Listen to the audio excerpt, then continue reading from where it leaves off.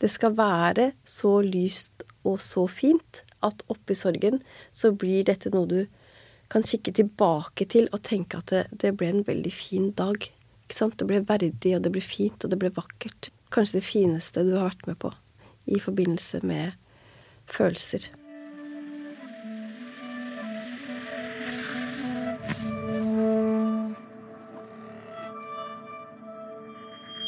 Du hører på I lys av døden, en podcast om hvordan døden former livet vårt og samfunnet. Her snakker programleder Jeanette Søderstrøm med helsearbeidere, artister og etterlatte om hvordan vi lever, jobber og finner mening I lys av døden. Hei, hei alle sammen. Dette Jeanette Søderstrøm fra podcasten I lys av døden. Igjen må jeg bare si hvor utrolig deilig det å være tilbake I studio. Og I dag blir det ekstra fint å lage innhold til denne podcasten som handler om hvordan døden påvirker livet vårt og samfunnet. Og hvorfor det blir ekstra fint I dag, hvorfor det ekstra fint I dag, det fordi jeg har med meg en gjest som jeg helt siden 2020 har gledet meg til å snakke med. Hun heter Pia Syren og driver det lille begravelsesbyrået Den siste reisen på det 9. året. Den siste reisen et lite og annerledes begravelsesbyrå som skreddersyr seremonier og gravferder på en litt annen måte enn de fleste andre begravelsesbyråer gjør det. Men før Pia startet som gravferdskonsulent, da jobbet hun med noe helt annet. Så ja, Pia, hva var det som skjedde egentlig? Du var jo godt voksen også den gangen. Ja, det var jeg. Det jo nå 9 år siden jeg startet begravelsesbyrået mitt, og da var det et helt år med planlegging før jeg på en måte kom I gang. Så hvis vi da teller 10 år tilbake, så var jeg 44. Ja. Og da jobbet jeg innenfor grafisk bransje I Xerox når dette, ideen om å starte byrå da, kom. Jeg hadde verdens beste jobb med verdens fineste kollegaer og veldig spennende og jobbet med produktutvikling og dokumenthåndtering og hadde det veldig fint. Og en som jeg jobbet veldig tett med, som var vår markedsdirektør da, han ble syk, men som mannfolk flest så gikk han jo ikke til legen før det en dag var hvor han ble veldig, veldig syk og kollapsa. Og ble sendt inn på sykehuset, og så viste det seg at han hadde da kreft I hele kroppen sin, som var spredd seg til alt da. Og han fikk egentlig en utrolig brutal beskjed ganske fort om at man skulle prøve, selvfølgelig cellegift, man skulle prøve å behandle han, men det var 3 måneder som var liksom aspektet på hva han hadde inn av tid da. Så han prøvde alt mulig av livsforlengende og det han skulle. Men I den prosessen så det første Johnny gjorde var når han fortalte oss at han var syk og skulle dø, så sa han at han hadde noen ønsker. Det ene ønsket det var å bruke tid sammen med familien sin, selvfølgelig. Han ønsket å jobbe så lenge det lot seg gjøre, så lenge han orket. Og så ville han planlegge sin egen begravelse. Det skulle være skikkelig avskjedsfest. Det skulle liksom være, han skulle gått med flagget til topps, og han visste hvordan han ville ha det. Men han ville gjerne legge det til rette da. Sånn at familien hans skulle slippe det når de var I sorg. Så skulle liksom alt være klart til den dagen han døde. Så han kontakter da første begravelsesbyrå og forteller at han syk og vil gjerne planlegge begravelsen sin. Og blir jo da selvfølgelig ønsket velkommen til det. Og går på første møte og forteller at han vil gjerne ha et kapell med svært husorkester. Og der de skulle liksom spille Johnny B. Good, I wanna do bad things with you. Det skulle liksom være ordentlig trøkk da. Og det skulle være sånn at du blåste ørevoksen ut av folk. Liksom skikkelig trøkk. Og så ville han lage en del av talene selv. Og så ville han ha champagne til alle gjestene når de kom. Og da var det sånn, da kom bremsene på. Da bare stoppet byråene sånn, nei, du kan ikke ha champagne I seremonien. Det må du ta på minnestunden etterpå. Og da sier han at men jeg skal ikke ha noen minnestund. Jeg skal ha en skikkelig avskjedsfest. Og den avskjedsfesten, den skal jeg være med på selv. Sistemann som bæres ut med beina først, det meg. Ikke sant? Ja, da fikk han beskjed om at han kunne få lov til å ta ut kista. Han kunne få lov til å ta et par av salmene og et musikkstykke, og så kunne han få være med og bestemme hvor han skulle ligge, gravsted. Kunne ta ut det, og så kunne vi overlate resten til pårørende. Og da ble han ganske irritert, for det var jo akkurat det han ønsket å skjerme de fra. Han ønsket å gjøre alt dette selv. Så han sa nei. For det første, det er ikke dette jeg vil. Men han fikk beskjed at det var valgene, altså mulighetene han hadde da. Og så gikk han til et byrå til, og hadde akkurat samme opplevelse. Og da kom han tilbake ganske irritert. Han var nordlending, så han var kanskje ganske forbannet, kanskje. For det er det nordlendinger blir, de blir ikke irriterte, vet du. Og så sa han at her har jeg vært et selvstendig menneske hele livet mitt. Og nå skal jeg dø, og så blir jeg umyndiggjort. Det går jo ikke an, ikke sant? Og slo i bordet, og det var litt bannskap og sånn. Og så sa han, det er ikke mulig. Og så spør jeg liksom, ja, men hva er det som ikke går da? Og så forteller han om liksom, nei, han får liksom møter nei, at dette går ikke, dette er ikke lov, dette kan du ikke. Så sier jeg, men hva er det som ikke går? Nei, han fikk ikke lov til å ha champagne til alle gjestene i seremonien. Det måtte han vente til etterpå. Kan jeg bare skyte inn, er det fordi de da så for seg at det måtte skje i en kirke, eller var det jo fordi han ønsket at det skulle skje i en kirke? Nei, han hadde ikke noe ønske om det. Så han var åpen for andre? Ja. Kunne gjerne ha det i et kapell, ikke sant? For den gangen, for 10 år siden, så var det nok, det har skjedd veldig mye de siste årene, veldig, veldig mye. Men da var det liksom kirke eller kapell som var på en måte de alternativene han fikk, ikke sant? Men det var liksom sånn, nei, det kan du ikke. Sånn har vi aldri gjort det. Nettopp. Og så sier han, nei, men kanskje ikke er lov da. Og så googler vi litt, og så finner vi ut at det står her ingen steder at det ikke er lov i et kapell. Her står det at det skal være livshusnøytralt, og at du kan leie det. Og så når vi begynte å se litt rundt da. Og så sier jeg, men kanskje jeg skal være med deg på et sånt møte. Og det ble jeg med på, og hadde akkurat samme opplevelse. Og var egentlig ganske forbannet jeg også, når jeg kom ut derfra. Tenkte at dette går jo ikke an. Dette går ikke an. Og da sier han, vet du hva, fra jeg var bitteliten, så har jeg liksom fått vært med å bestemme temaene i bursdagen min, og om vi skulle ha pølser, eller om det skulle være fotball, eller altså han var alt. Opptatt av sånt han også. Han var en veldig sosial mann. Han var glad i folk, ikke sant? Og glad i å gjøre ting sammen med mennesker. Og så har du liksom vokst opp, og du har giftet deg, og du har stiftet en familie, du har arrangert alt i alle år. Ikke sant? Og tatt ansvar for absolutt alt. Og nå får jeg ikke lov. Ikke sant? Jeg blir satt til siden. Så sier jeg, ja, men kanskje det er sånn at du kan legge alle disse tingene du ønsker deg inn i en app. Du må jo finne en app hvor du kan planlegge. Det er jo 10 år siden. Det har skjedd mye på telefonfront også, men apper, det var kommet. Og disse appene var han veldig opptatt av. Han elsket apper, han elsket iPhonen sin og appene. Og begge to inn i App Store, og går inn og skal finne en begravelsesplanleggingsapp da. Og vi finner apper ute for wedding planning, og beach summer party planning, og reunion planning, og det var liksom for alle fester i verden, men ikke funeral, og ikke begravelsesplanlegging. Så vi ser jo på hverandre da, og jeg jobber jo med å lage nye ting, og han jobber med markedet. Det var sånn, ok, her er det et hull. Kanskje vi skal lage den appen, eller? Ikke sant? Og så begynner jeg, hva skal vi ha i den appen? Tenkte jeg, dette var jo noe som Xerox kunne selge til trykkeriene som jobbet mot begravelsesbransjen, at de liksom kunne lage en app da, som de kunne bruke. Så ja, ok, men hva vil du ha i appen? Nei, da var det jo alle tingene som selvfølgelig skulle inneholde i seremonien da. Hvem skal bære kista? Hvem skal holde taler? Hva skal vi spise? Hva skal vi drikke? Hvor skal vi ha den igjen? Hvor skal kista etterpå? Skal kremeres? Altså alle disse tingene, variablene da, det måtte vi ha inn.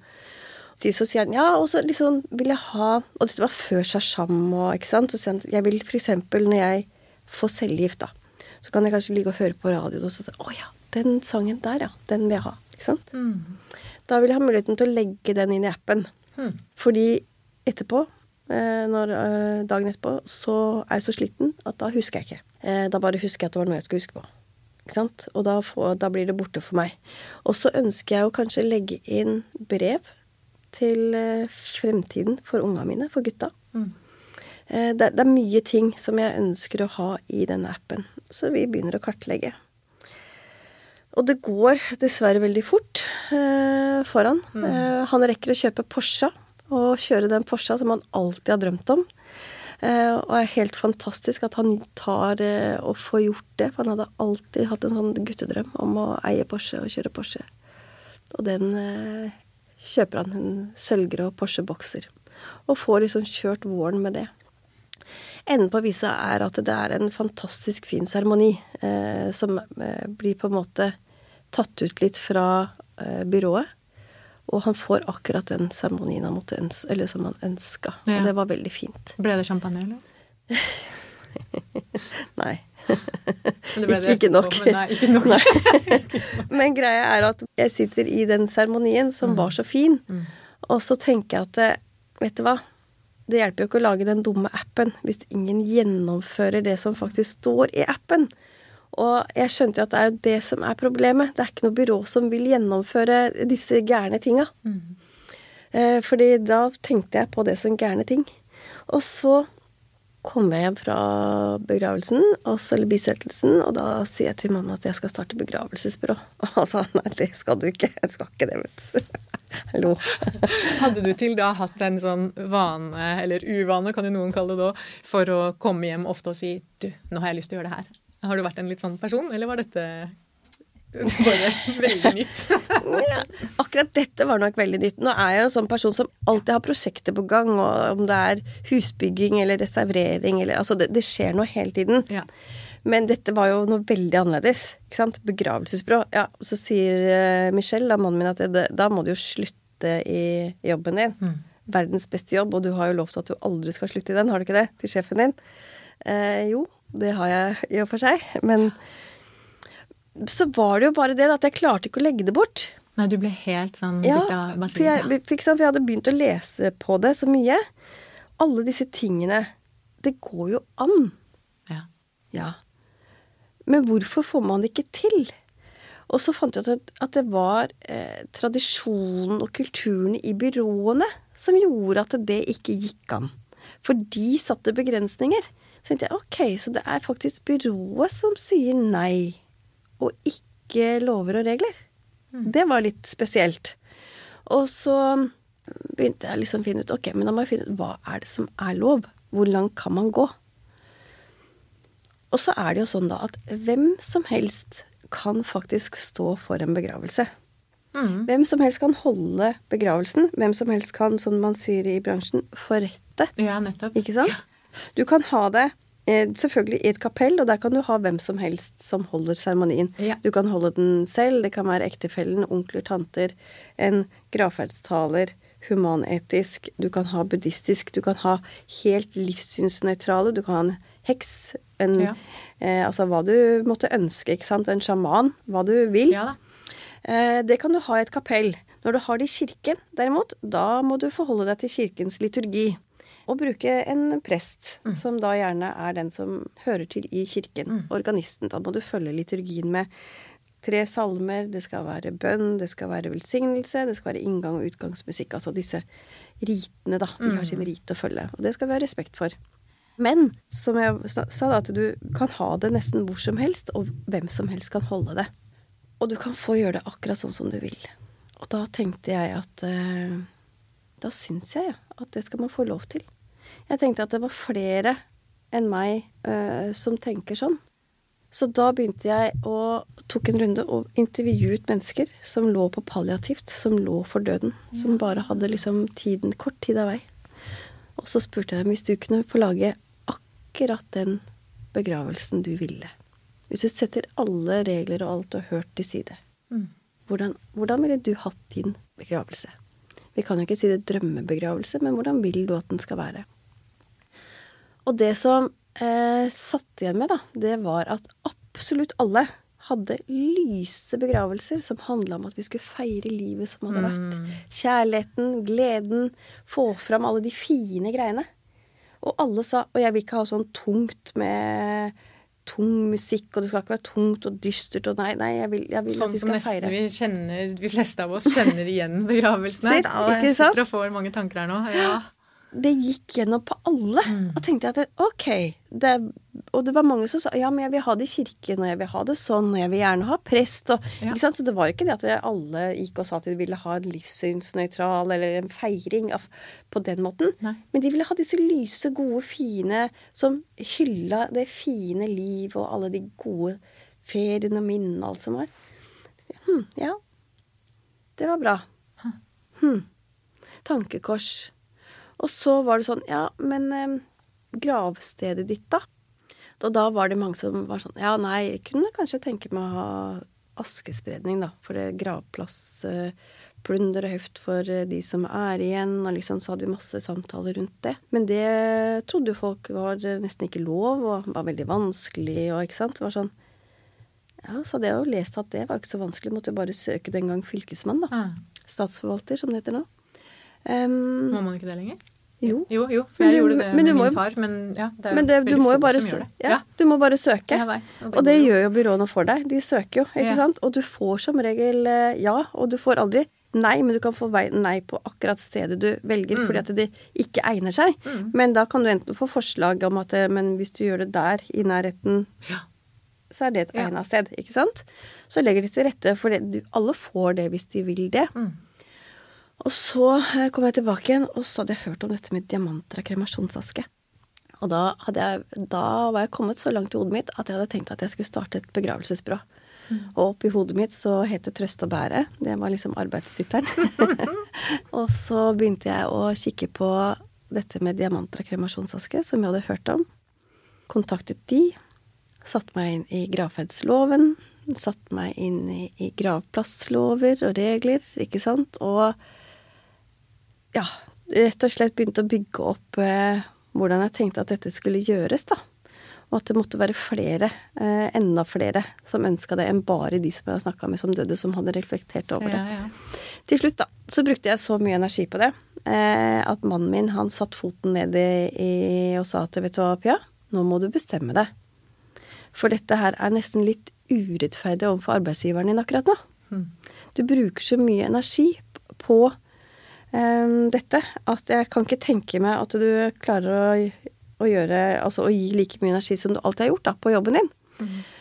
Og så er du blitt 44 år, og det å skulle starte noe og være gründer, det tar tid å bygge. Så hvis vi sier at det tar mellom 3 til 5 år da, og liksom å få etablert noe som kan kanskje vare, og så skal du ha glede av det en del år, da er det liksom nærmere 50. Du har bare 10 av veien. Så enten så må du legge det til side, eller så må du kaste deg inn i det, og bare gjøre det. Så da gikk jeg til sjefen min et par dager etterpå og sa at jeg skal slutte, for jeg skal starte byrå. Det er tøft da. Ja. Og da var det gjort. Da var det bare å kaste seg inn i det. Og så var det jo sånn at i ettertid da, når jeg ser tilbake, så jeg hadde jo liksom ikke sett alle aspektene ved dette å skulle starte et begravelsesbyrå. Jeg hadde jo en idé, og jeg hadde sett et hull i markedet, og jeg hadde liksom hvordan jeg skulle lage et begravelsesbyrå. Men å starte en bedrift og en kafé er noe helt annet enn å starte et begravelsesbyrå. For det første så jobber vi mot mennesker i sorg. Du skal stelle de døde. Du skal putte de i kista. Du skal være med på veldig mange vanskelige dødsfall. Du skal være med hjem og hente de. Alt fra naturlig dødsfall til brutale dødsfall, til selvmord, til ulykker. Altså alle disse tingene skal du gjennom, og så skal du også da jobbe med de som er levende, altså familiene, de som sitter i denne dype sorgen. Og det hadde jeg nok ikke tenkt tanken. Du hadde ikke sett for deg det? Jeg visste jo på en måte, men jeg hadde ikke tatt det frem, for jeg var så opptatt av å skulle tilby disse annerledes, lyse, fine begravelsene. Men det er klart at det kronestykket datt jo ned til hvert da, mens jeg drev og jobbet i prosessen. Og da ringte jeg til vår gravferds bransjedirektør vår i Virke Gravferd, Gunnar Hammersmark. Presenterte meg og fortalte hva jeg hadde tenkt å gjøre. Og da hadde Gunnar et par kontrollspørsmål til meg. Fantastisk mann for øvrig. Han sier det at hvorfor vil du starte begravelsesbyrå? Ja, nei, det var jo fordi at jeg ønsket å tilby noe annet. Jeg ønsket å komme med Jeg tror faktisk at jeg brukte ordet sirumpa. Det ville jeg ikke gjort i dag, for nå kjenner jeg jo bransjen. Så jeg ønsket å komme med litt mer moderne, annerledes måter å gjøre det på. Kanskje litt mer tilnærmet sånn som man gjorde i utlandet i enkelte kulturer. Feiringer. Man skulle få lov å planlegge sin egen begravelse. Diamanter, kremasjonsaske, ha avskjedsfester. Så jeg ville komme med noe annet. Ok, ja, men det trenger jo bransjen. Altså vi trenger jo alltid nytenking og sånn, så det var fint. Hvorfor var neste spørsmål? Ja, hvorfor? Hva tenker du på? Ja, er det fordi at du tror at det er lett tjente penger? Altså, hva er motivasjonen din? Nei, motivasjonen var ikke det. Motivasjonen var at jeg trodde det var et stort behov der ute. At veldig mange ville ha det. Og at veldig mange var villige til å betale for det. I utgangspunktet er det dyrt å begrave, og jeg hadde ikke tenkt å gå inn i noe priskrig, nei. Det hadde jeg ikke noe ønske om. Og han sier at nei, men dette her hørtes fint ut det. Men da må du på en måte gjøre det ordentlig. Ikke sant? Og så tok jeg en ringerunde til en del byråer i Oslo, og fortalte hva jeg skulle gjøre. Og spurte om det var mulig å komme i lære for å lære faget. Ja. Det var ikke så lett. Okay. Det var rett og slett helt umulig det, å få til det. Fordi du ble sett på som en trussel, eller? Ja, for det første så er man jo da en konkurrent, skal inn i et marked som er ganske, altså, du kan si at det markedet er veldig satt da. Ja, det er veldig tydelig. Ja, og så er antall dødsfall er ganske konstant, ikke sant? Ja. Og så er det jo da mange om beinet, ikke sant? I Oslo er vi 19 byråer. Og det er fortsatt akkurat like mange som dør om vi er 19 byråer eller om vi er 10 byråer, så det betyr at det er en konkurrent til, så blir det mindre. Ja, det er ikke sant? Og så kom jeg jo da inn i en bransje som var veldig tradisjonsbundet og gjorde ting på veldig lik måte. Så det var ikke så populært, det jeg skulle komme med. Nei. Det var rett og slett å banne i kjerka, ikke sant? Men så var det igjen en telefon til Gunnar, og han anbefalte meg faktisk å ringe til Sørlandet. Rett ned til Bybilbeltet, faktisk. Til Alfa og Omega begravelsesbyrå, en som heter Espen. Snakk med han. Ja, så jeg ringte til Espen og forklarte hvem jeg var, og hva jeg skulle gjøre. Og han sa, så kult. Yes, det trengs. Det synes jeg var spennende. Så jeg vil gjerne komme ned til deg da, og så lære litt. Lære alle de praktiske tingene, liksom bransjen og lære faget. Ja, velkommen. Altså, velkommen. Han var helt åpen. Bare kom. Så avtalte vi da at jeg skulle vente til uka etterpå, så skulle jeg komme en 3 dagers tid. Og så ringer han meg dagen etterpå, og så sier jeg, men du, Pia, har du noen gang vært på og stelt en død? Nei. Nei, da tror jeg vi sier at du blir her i 4 dager da. Får vi en dag med stell og sånn også. Og så kom kvelden, og da ringte den på nytt igjen. Så, men Pia, har du vært med på sørgesamtaler? Har du vært med på planleggingssamtaler? Har du vært med hjem og hentet noen? Altså, har du gjort noe praktiske oppgaver i hele tatt? Nei. Jeg har bare tenkt at jeg skal starte det, for han bare... Ikke bare tenkt, jeg skal starte. Herre min hatt, liksom. Ja, nei, vi får si 10 dager da, sånn. For det er 10 dager, det er fra du dør til du skal i bakken. Ja, det høres, ikke sant? 10 arbeidsdager. Og så ble det et halvt år med pendling. Ikke sant? Det var mye å lære. Det var mye å lære, og det var mye å sette seg inn i, og det var altså, det var helt fantastisk. Og jeg lærte masse, og pendlet da frem og tilbake, og lærte alt. Altså, jeg vil si at han lærte meg alt han kunne. Og det er alt. Og så måtte jeg liksom forme det ut til å bli sånn som jeg ville ha det da, i mitt byrå. Så jobbet jeg da ved siden av med å stable byrået mitt på beina. Med å få liksom alt fra hjemmesider og produkter og kister og systemer, og lære meg systemene og kjøpe de og etablere det, rett og slett. Så det var liksom det første halvåret før jeg liksom tørte å gå live. Og hvordan var det da å penetrere det markedet som du allerede har beskrevet? Det var, hva skal jeg si, det var tungt. Det var tungt i den forstand at første året så hadde jeg 5 seremonier. Den aller første begravelsen var da også, eller bisettelsen, var en feiring av livet. Fordi enka hadde hørt meg i radioen, hadde sett meg på God morgen Norge, og hadde lest om byrået. Så det var helt bevisst at de valgte den siste reisen, fordi hun ville ha en skikkelig avskjedsfest. Og så skulle vi ha det på 50-årsdagen til avdøde. Så vi skulle feire 50-årsdagen hans på begravelsesdagen hans. Han rakk altså ikke å bli 50.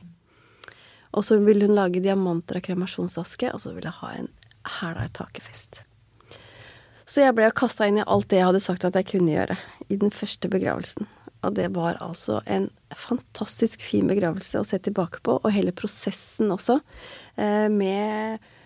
med enka Toril, da, og med familien, og med sønnene som liksom kom inn og var med som lydteknikere, og lagde minnefilmer, og vi startet med Happy Birthday to You i seremonien, og talene, festen etterpå, altså alt, med Mike Oldfield, de var liksom total fan av han, og musikken hans, og Anita Hegeland og sønnen til Mike Oldfield, og alle som var og sang og spilte, og liksom alt som liksom ble akkurat sånn som han hadde ønsket det, da. Så det var en kjempestor begravelse med 400 gjester, min aller første begravelse. Så det var jo virkelig en, hva skal jeg si, svenneprøve. Det var det altså. Og veldig gøy. Og ga deg mer motivasjon. Ja, altså jeg var jo høy på livet i flere måneder etterpå, ikke sant? På alt dette som jeg bare følte at det klaffa. Og når du beskriver det sånn, så blir det jo også veldig tydelig, noe du sa litt før opptaket startet her, at å drive et begravelsesbyrå er jo å drive et eventbyrå. Ja. For det er så mange aktører som er involvert, og samarbeidspartnere, og det er så mange ting som skal på plass, mye som skal planlegges. Så det, det er så mye usynlig. Og jeg pleier å si at vi i begravelsesbyråer, og det gjelder jo alle, vi er nå mer enn bare de som står i døra og sier velkommen og deler ut programmer. Enhver begravelse har nok i snitt 30 timer planlegging og tilrettelegging. Så hvis du sammenligner et begravelsesbyrå da, med et eventbyrå, så er det veldig mye likt som skal på plass. Du kan si at en bryllup og en gravferd er veldig like. Det er veldig, veldig, veldig mye av det samme som skal på plass. Det er alt fra det som skal skje under selve seremonien. Det er musikere som skal hentes inn, det er noter, de skal få lov å øve. Det er gjerne en prest eller en gravferdstaler, ikke sant? Det er flere i familien som kanskje ønsker å si noe, holde taler. Du skal, oppi dette her, så skal du ta ut produkter, kister, blomster, annonser, det skal pyntes, det skal være urner, hva skal de ha på seg, og så skal du utføre alle disse tingene. Du skal hente og stelle den døde, legge de i kista, du skal kjøre de dit hvor kanskje på et kapell til oppbevaring frem til dagen du skal ha seremoni. Så skal du hente de, og så skal du rigge til, altså når vi kommer om morgenen, hvis en seremoni er klokka 12, så er vi på plass klokka 8 hvis det ikke er noen før oss. Da bruker vi den tida til å rigge, som vi sier, få inn kista, få på plass blomster, musikere, anlegg, kanskje skal vi ha opp lerretter for å kjøre minnefilmer, det skal streames kanskje, overføres til slektninger i USA og folk som ikke kan være til stede.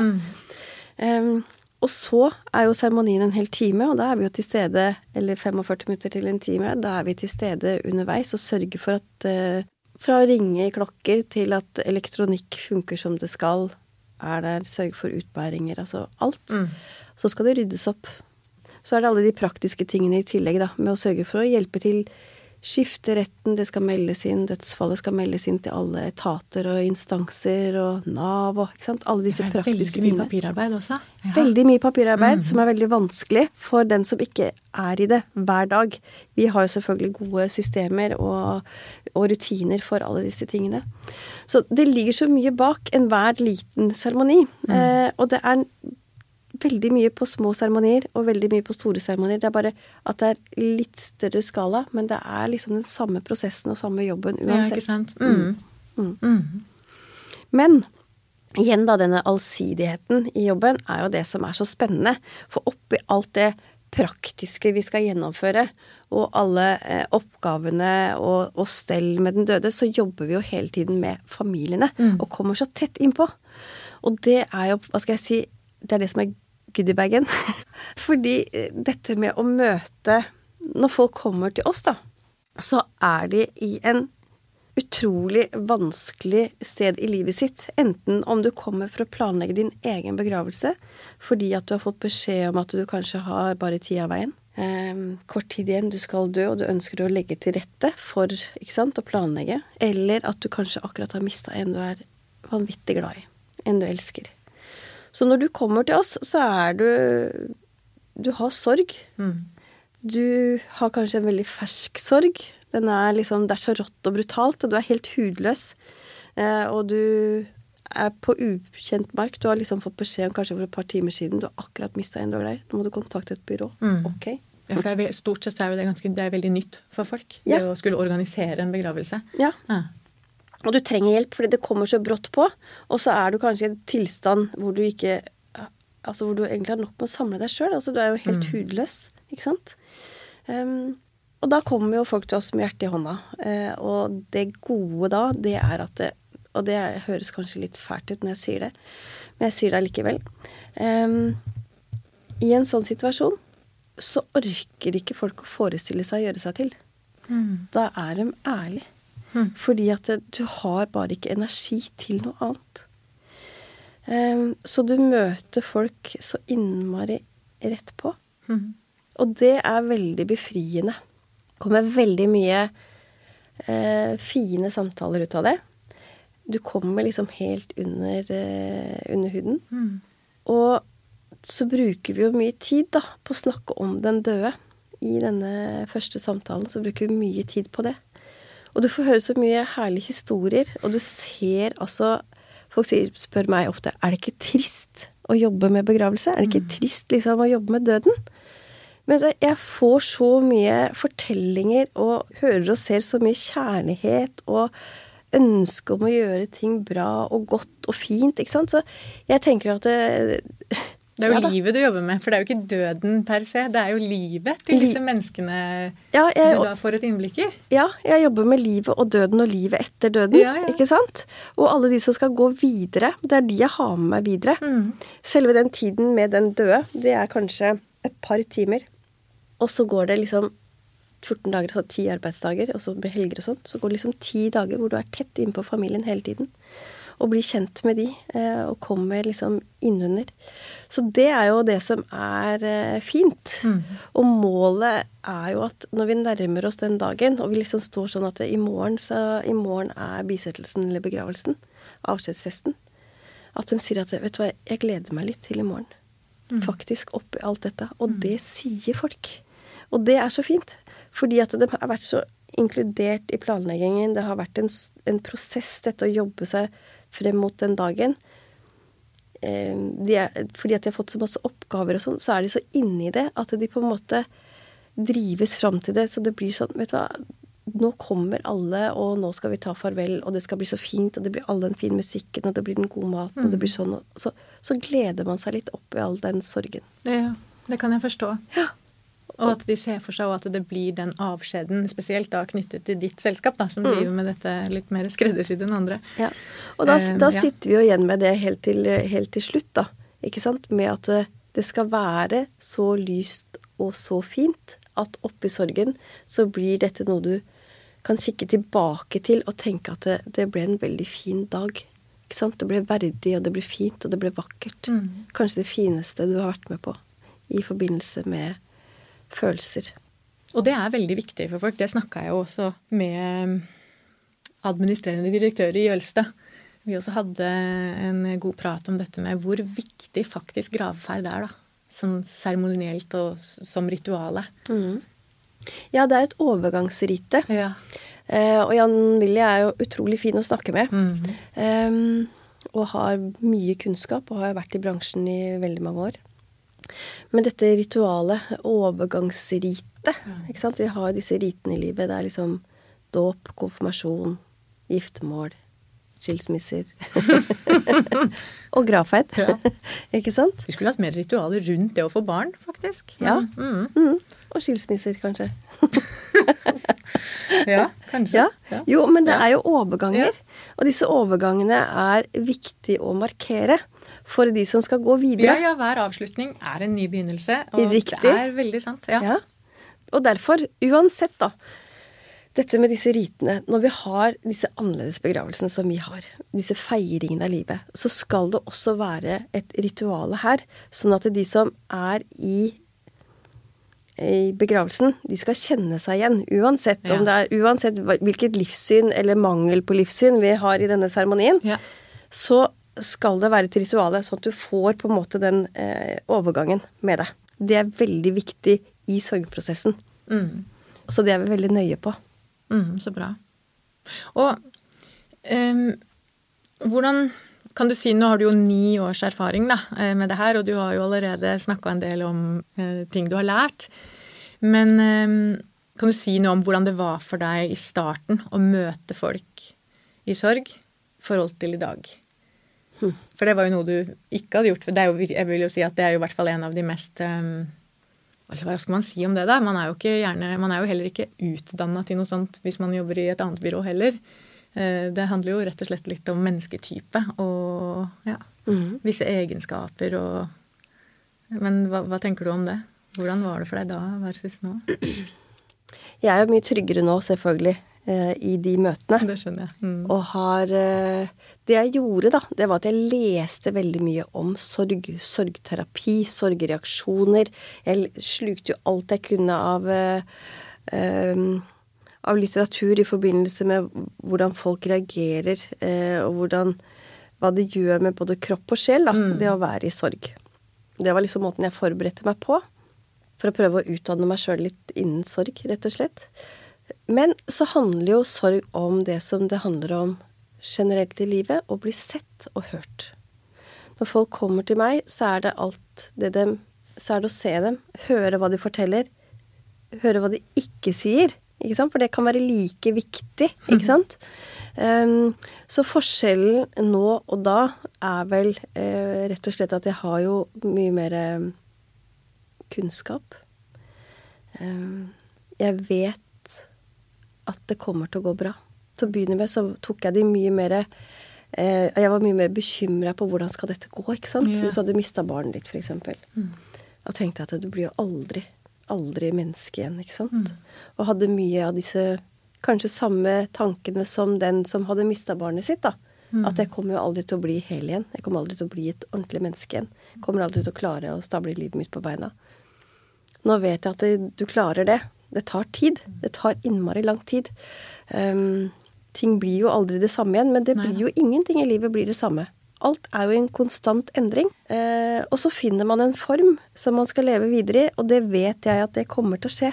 Og det en trøst for meg også, når jeg jobber med de. Jeg vet at mye av det vi gjennomgår nå, sammen med den som igjen, en healingsprosess for de.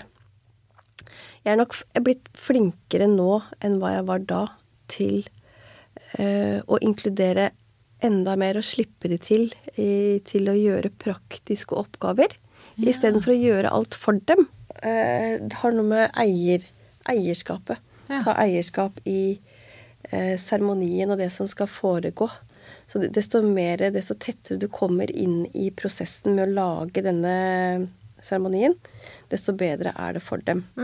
Få oppgaver, få hjemmelekser, gjøre ting, inkludere. Det veldig fint. Det kan være små ting fra å lage et program. Ikke sant? Men som veldig viktig. Da får du gått inn, og så får du prate inn om alle de gode minnene. Du skal finne bilder, og du skal finne, ikke sant? Og du skal inn og lage kanskje spillelister, ikke sant? Og da går du gjennom alle musikkene deres, du går gjennom telefoner, altså du finner fram. Og det igjen sorgbearbeidelse. Og så det nok sånn at de som døde, der har vi jo egne teknikker på hvordan vi bearbeider det. Mens familiene og de som nære, det de du tar med deg videre. Ikke sant? Sorgreaksjonene deres, følelsene deres, ikke sant? Så det de som blir med deg videre i tankene dine, i sjel og sinn, på en måte. For det må jeg si at jeg nok ikke så flink til å legge de bort. Jeg heller stacker dem. Jeg legger dem oppå hverandre. Hvis du tenker deg som en bok. Og så har jeg coveret rundt. Og inni der så blir det et nytt for hver For hver seremoni jeg har, så blir det et sånt nytt plass, og de bare ligger der, og jeg har de der alle sammen. Du møter dem på gata etter 5 år, eller de kommer innom, tar en kaffe, stadig vekk.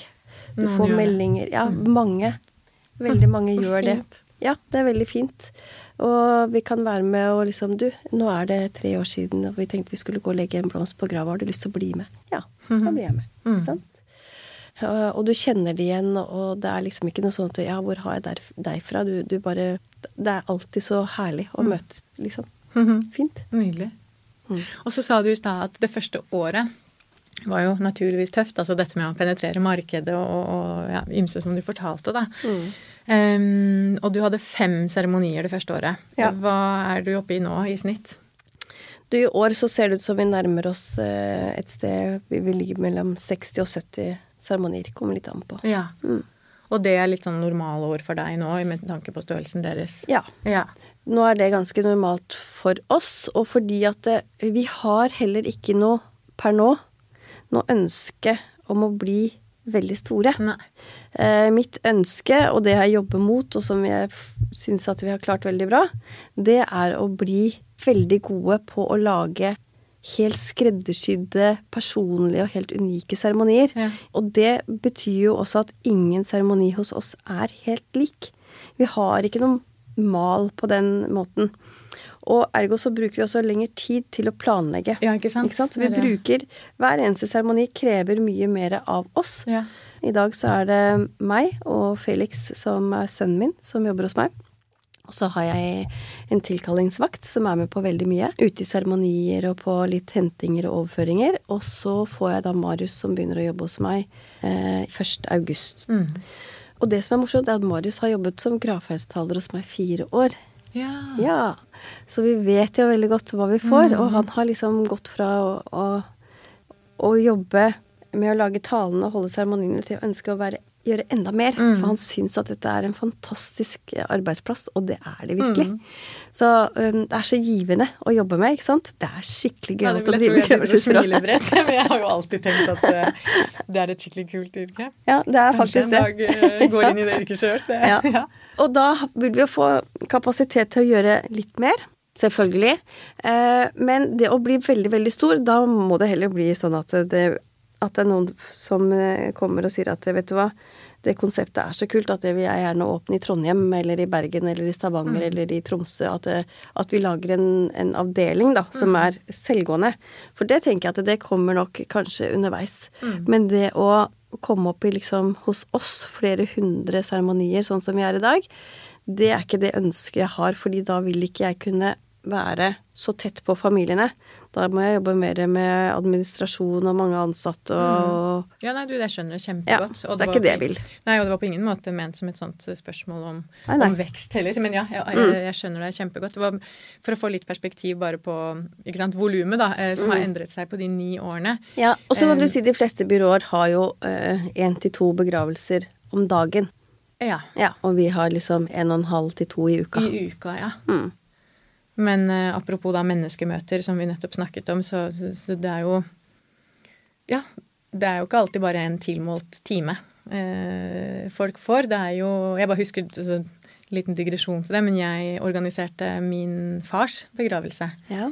Og det gjelder bisettelse da, og det var liksom en skikkelig deltidsjobb for meg de 2 ukene det varte som pårørende. Ja. Og da riktig nok hadde ikke jeg noen søsken å dele det med og så videre, men jeg var heller ikke i så mye samtale med da presten. Hva det han egentlig var han til slutt da, som skulle få rette? Han var vel ikke noe prest engang. Ja, ikke så farlig. Men poenget mitt er å si at jeg vet at en del etterlatte vil jo det, vil prate mer og kanskje slenge på litt mer informasjon. Ja, men du, det her vil jeg gjerne ha med, og det høres jo, altså ha med i en seremoni da, når man får en god tone med oppdragsgiveren da.